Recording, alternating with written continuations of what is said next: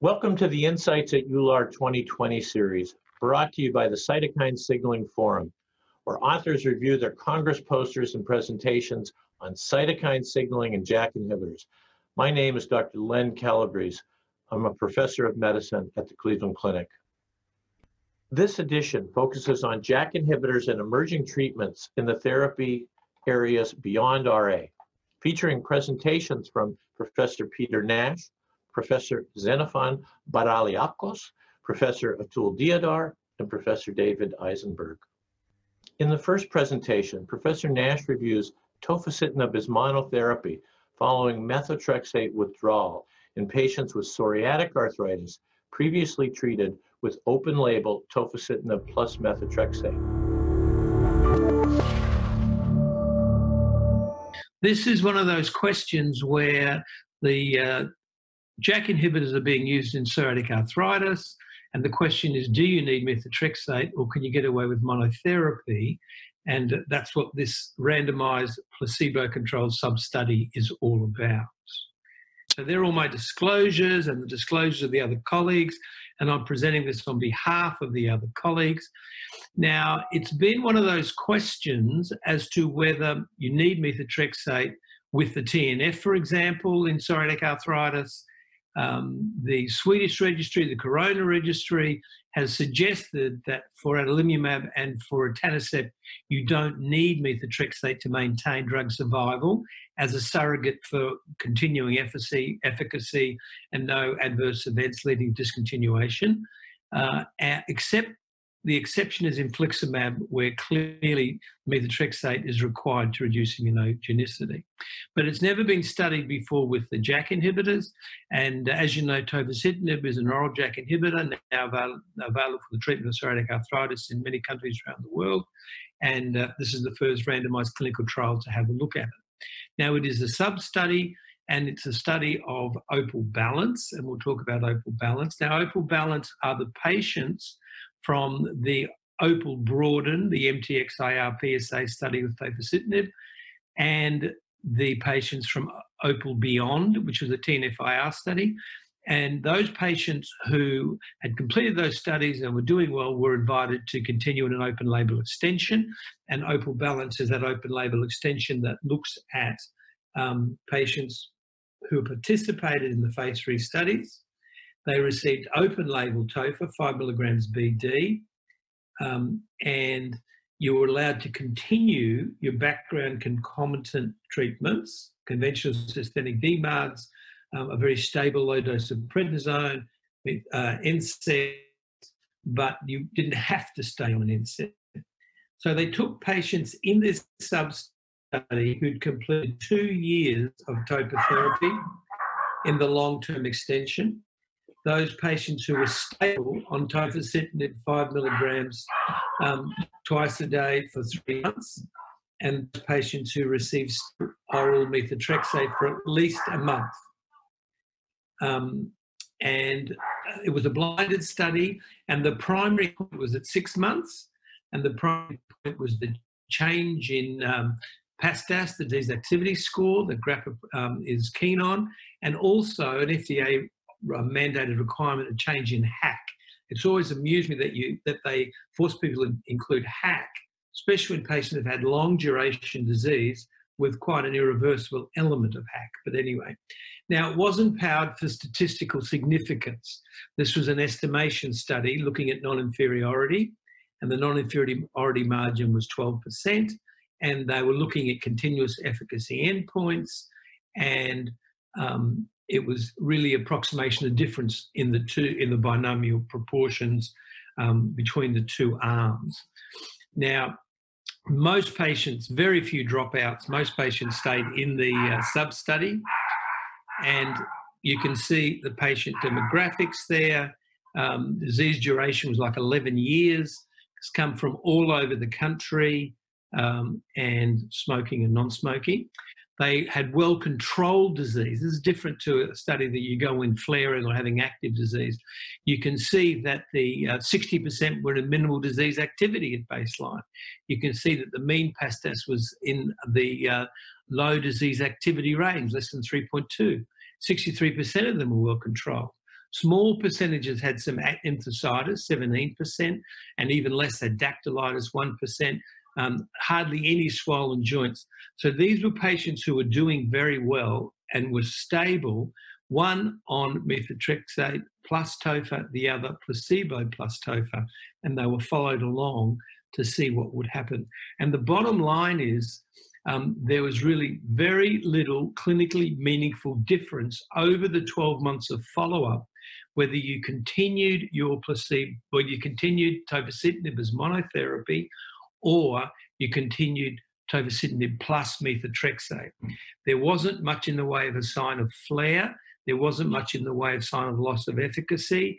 The HACS remained comparable, the PASDAS remained comparable, the minimal disease activity persisted comparably out to 12 months, and this methotrexate was stopped abruptly. It wasn't tapered over weeks. The absence of enthesitis didn't come roaring back, and the same with dactylitis didn't come roaring back. They looked at a number of change measures, Leeds enthesitis index, dactylitis scores, swollen joint counts. The only one that didn't stay 100% equal between the two was physician global assessment of skin rash. But otherwise, pain scores, SF36, fatigue, they couldn't separate them from an inferiority point of view between the two arms of the study. So there didn't seem to be a penalty for withdrawing the methotrexate. And the next part of the study moving forward is to analyse those patients who did flare, whether you could recapture them by adding the methotrexate back in. From a safety point of view, the serious adverse effects were very similar, especially some of the more common ones. And the important point really is there was no DVT, VTE signal.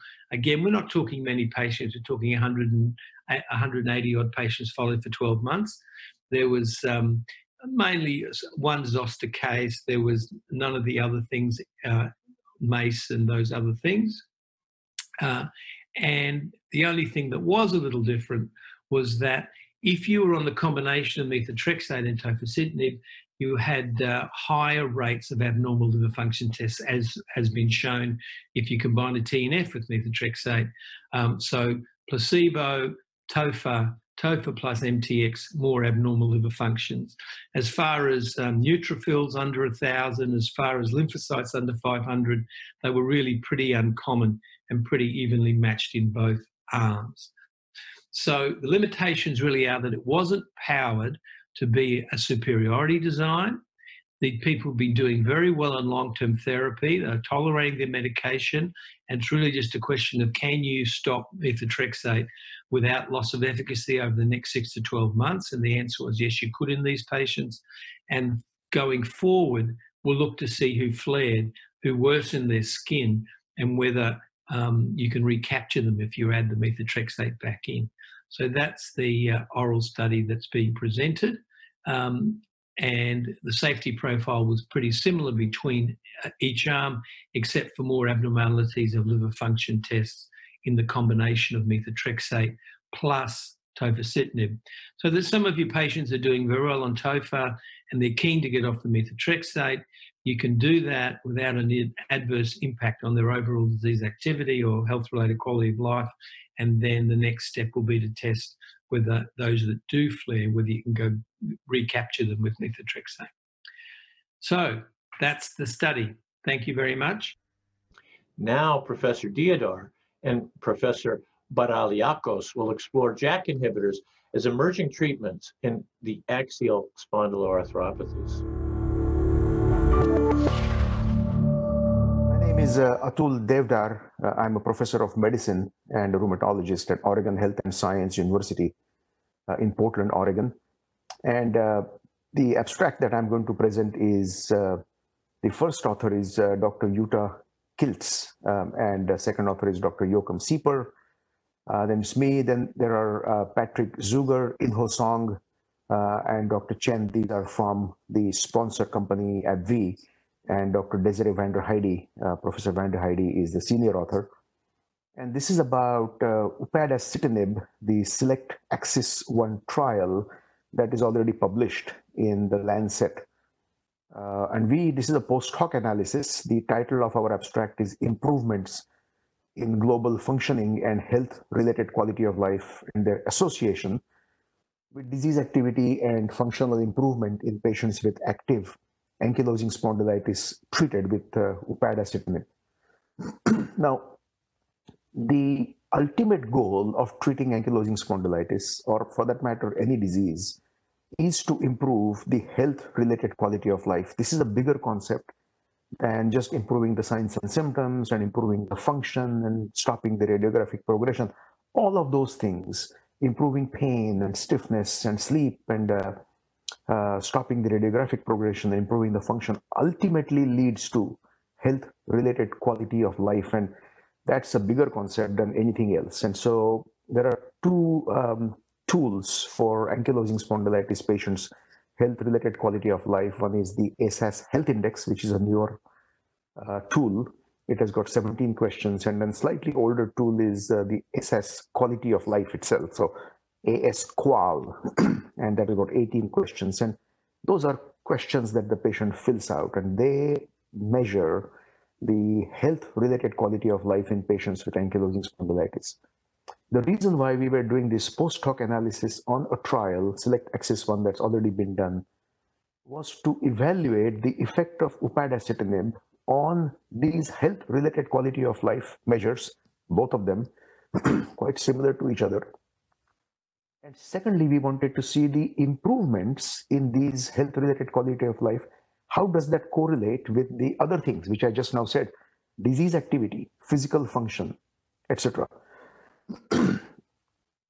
So this was a post-hoc analysis. SELECT-AXIS is a multi-center randomized controlled trial already published, as I said, in Lancet. Typical patients with ankylosing spondylitis, adult patients, active ankylosing spondylitis, which means the BASDAI, Bath Ankylosing Spondylitis Disease Activity Index of more than 4, back pain more than 4, they had failed non-steroidals, etc. And then we were looking at the health index, the ASAS Health Index and AS Quality of Life at week 4, well, baseline, week 4, week 8, and week 14. Week 14 was the placebo-controlled part of the trial. It actually went up to a year.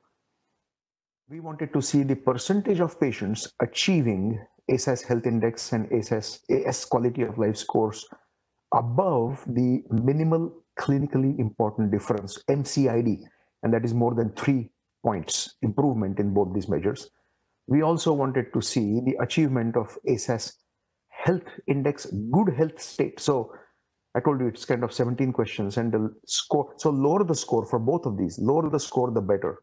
Okay, so ASAS Health Index score of less than 5 is thought to be good health state. There is another thing called PASS, P-A-S-S, Patient Acceptable Symptom State. And that for AS Quality of Life is score less than 8. And we wanted to see what percentage of patients were achieving the AS Quality of Life Patient Acceptable Symptom State. And we were going to see the correlation between these improvements in these health-related quality of life, along with looking at the the function, the signs and symptoms, and achieving those. So that's the ASAS response criteria, ASDAS, and BAS-Phi. The table 1, which shows baseline characteristics, these have already been published, as I said, in Lancet, between placebo and upadacitinib, and those were quite comparable. The figure 1 in this abstract shows the change in ASAS Health Index from baseline by visit, and as I said, we go up to week 14 because that's the placebo-controlled trial. And as you can see from figure 1 shows the ASAS Health Index, figure 2 shows the change in the AS Quality of Life. And as you can see at week 14, the upadacitinib treated group was clearly superior, statistically significantly different compared to placebo in the drop in ASAS Health Index. As I said, improvement is reduction in both these scores, both ASAS Health Index and AS Quality of Life. Figure 3 shows the MCID, the minimal clinical important difference. What percentage of patients with ankylosing spondylitis achieved the minimal clinically important difference? For ASAS Health Index, it was nearly 45%. For AS Quality of Life, it was 61%. So we still have a lot of ground to cover. Of course, this is week 14, but by week 14, clearly there is nearly half of the population is getting more than minimum clinical important difference. Figure 4 shows the achievement of this ASAS health index good health state, which is the score of less than 5, again showing about 45% of the patients achieve the ASAS health index good health state with upadacitinib compared to only 20%, 21% in the placebo.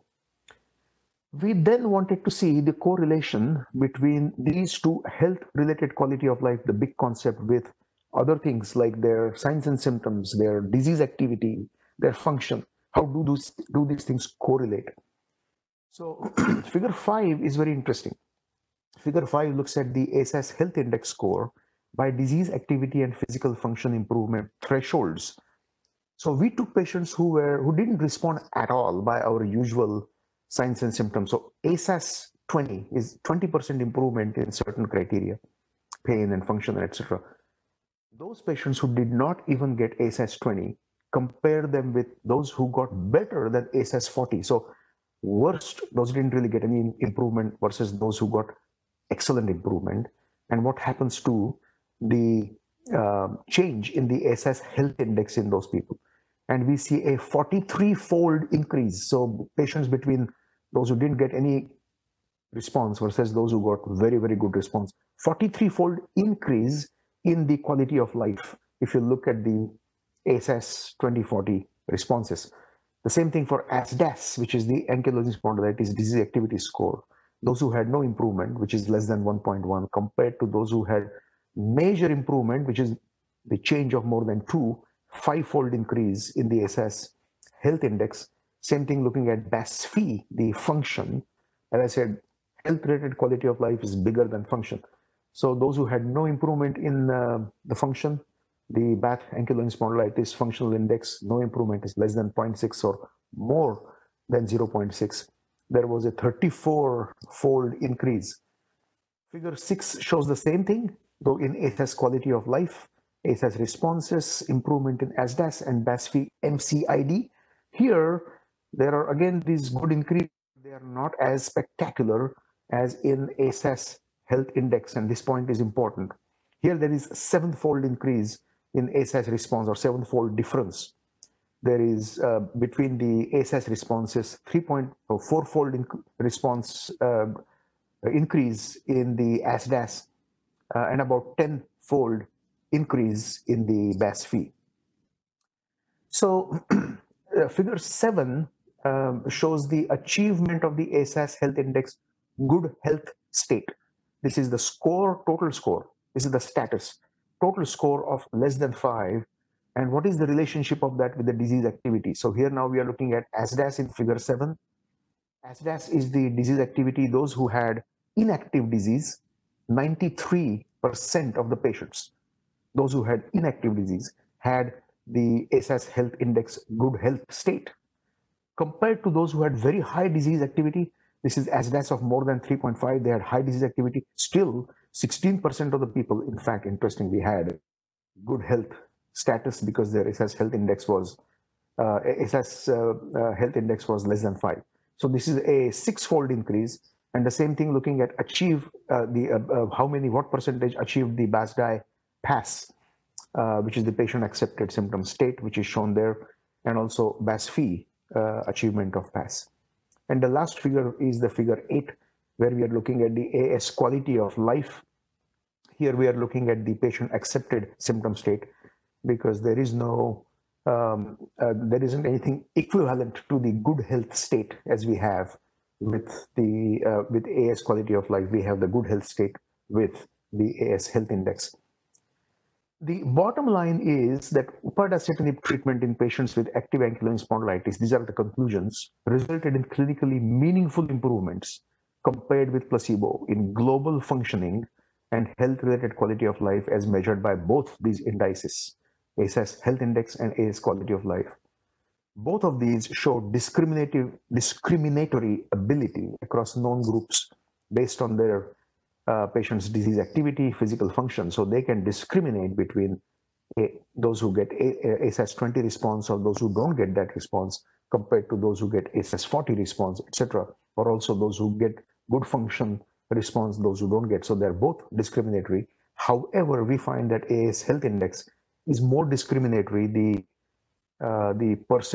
fold increase, 43-fold increase, etc., that is much higher.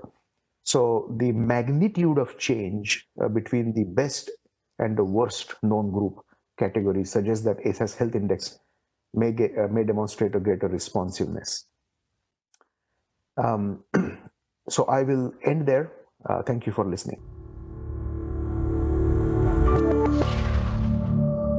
Hello, my name is Xenophon Baraliakos. I am referring to our abstract on the impact of the JAK inhibitor filgotinib on the structural changes of the sacroiliac joints after 12 weeks of treatment in patients with active axial spondyloarthritis. These data are presented as a poster at this EULAR's Congress, and what we have done in that study was to take patients who had established ankylosing spondylitis, had high disease activity, and were in need for treatment of an additional treatment beyond non-steroidals. We all know that we have TNF blockers and also know that the IL-17 blockers are now very well established in the treatment of ankylosing spondylitis. However, we also have new molecules like, for example, the small molecules of JAK inhibitors, and filgotinib is one selective JAK inhibitor in this field.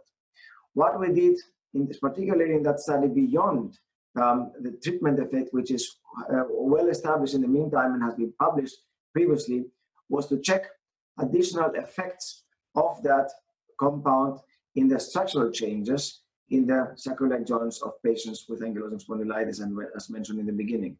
Why is that important? It is important because we know that although we are decreasing inflammatory activity depicted by MRI, we also want to know by any kind of compound we are using in these patients what happens to the structural damage.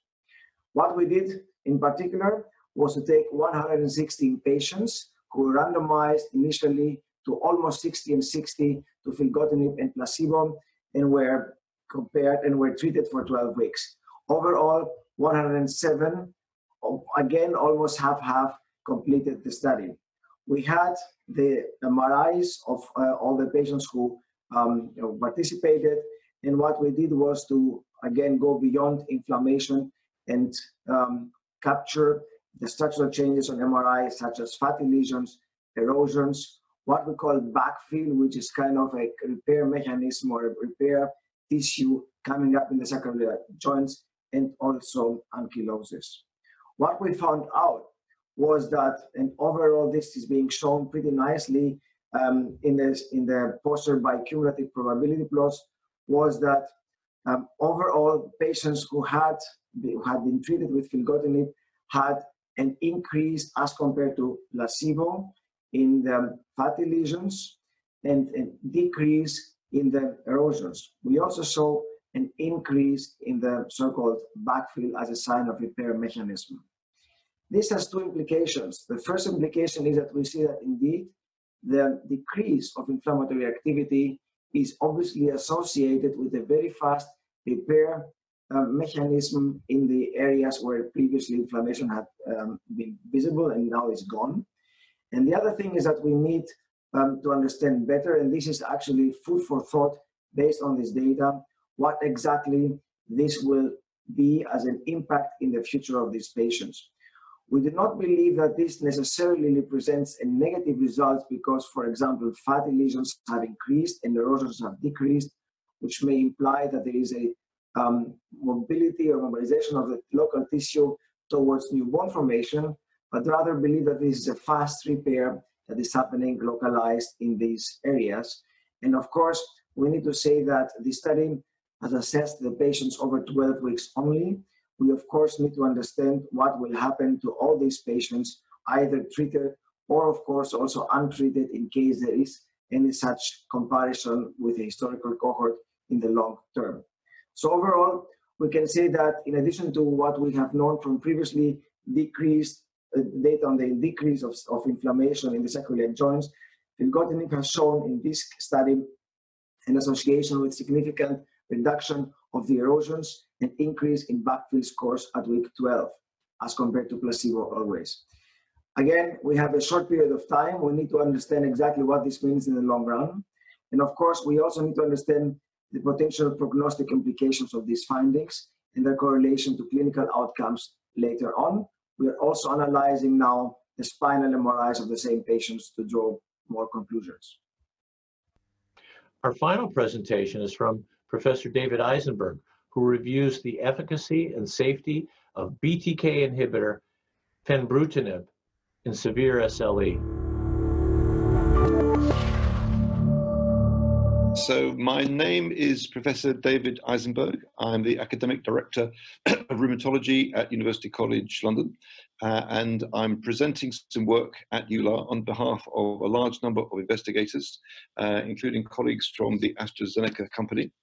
And we've been looking at the efficacy, the safety, and the pharmacodynamic effects of a Bruton's tyrosine kinase inhibitor known as fenebrutinib. This is in patients with moderate to severe systemic lupus. It's a phase 2 trial. And the Bruton tyrosine kinase, the BTK, is a very key signaling molecule for B cells and myeloid cells. And since we know that lupus patients have very disturbed B cell function, it's become a very obvious target to go after for the potential treatment of patients with lupus. It's highly selective, it's an oral inhibitor of BTK, and it's been used successfully in patients with rheumatoid arthritis. Now, the trial was a very classical sort of 3-arm study. The patients had to have a CDA2K of more than 8 points to get in, and also to be on at least one of the standard of care treatments for lupus. And the patients meeting that level of disease activity were either given placebo or they were given fenebrutinib 200 milligrams twice a day or 150 milligrams daily. And the patients were encouraged to taper in 2 taper windows in the course of the 48 weeks, one at the start from the first few weeks, and then from week 24 onwards for a few weeks. And I should say the taper was not mandated but encouraged.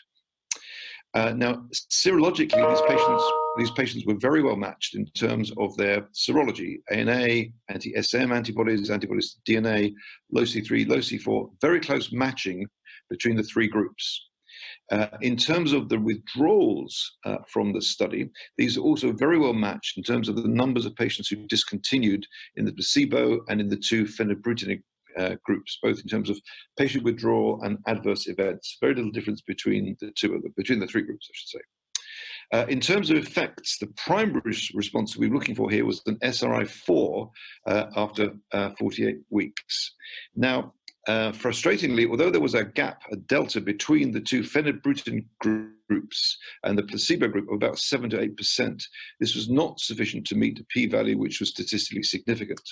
And the same was true with the BICLAR, although interestingly, with the 150 milligram daily group, the delta was actually 12 points, 53% meeting against 41% in the placebo group.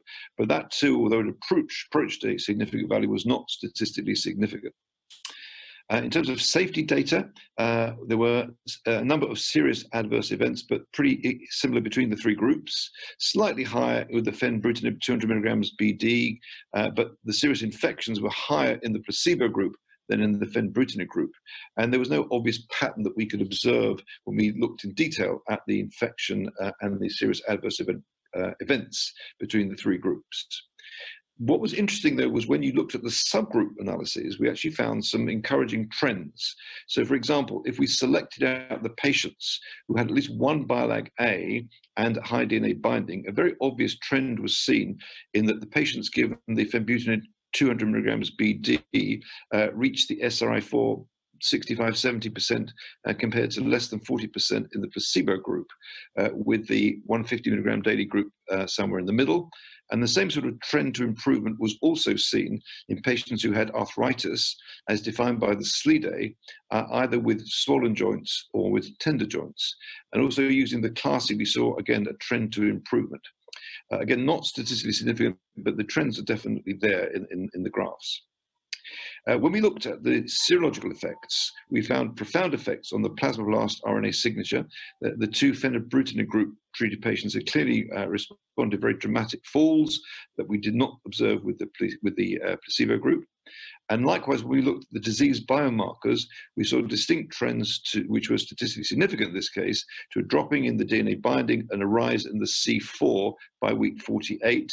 And again, a trend, although it was not statistically significant, in the C3 group.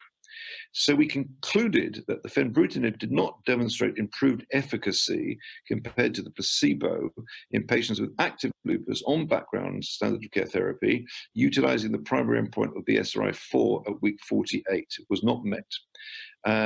We did see, however, that in certain of the subgroups, when we selected them out, significant reductions in autoantibodies and increases in C4 with the fenebrutinib treated patients compared to the placebo, but this unfortunately hadn't translated into clinical benefits. We did not see any untoward safety issues with the fenebrutinib group of patients. So in the end, it kind of resembled a number of other trials that have been published previously using other modalities of therapy, where you see that the drug has clearly had a profound immunological and serological effect, but it hadn't sort of tipped over into clinical benefit. Thank you. Thank you for listening to this edition of Insights at EULAR 2020. Make sure to subscribe to the CSF podcast channel on Apple Podcasts, SoundCloud, or wherever you get your podcasts from, so you don't miss out on our other EULAR 2020 content.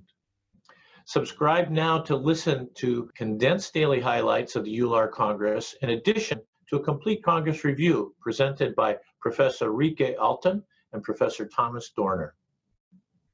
If you found this informative, why not listen to our regular podcasts, which include author interviews and monthly reviews of the latest cytokine signaling papers hosted by the CSF chairman, Professor Ian McInnes.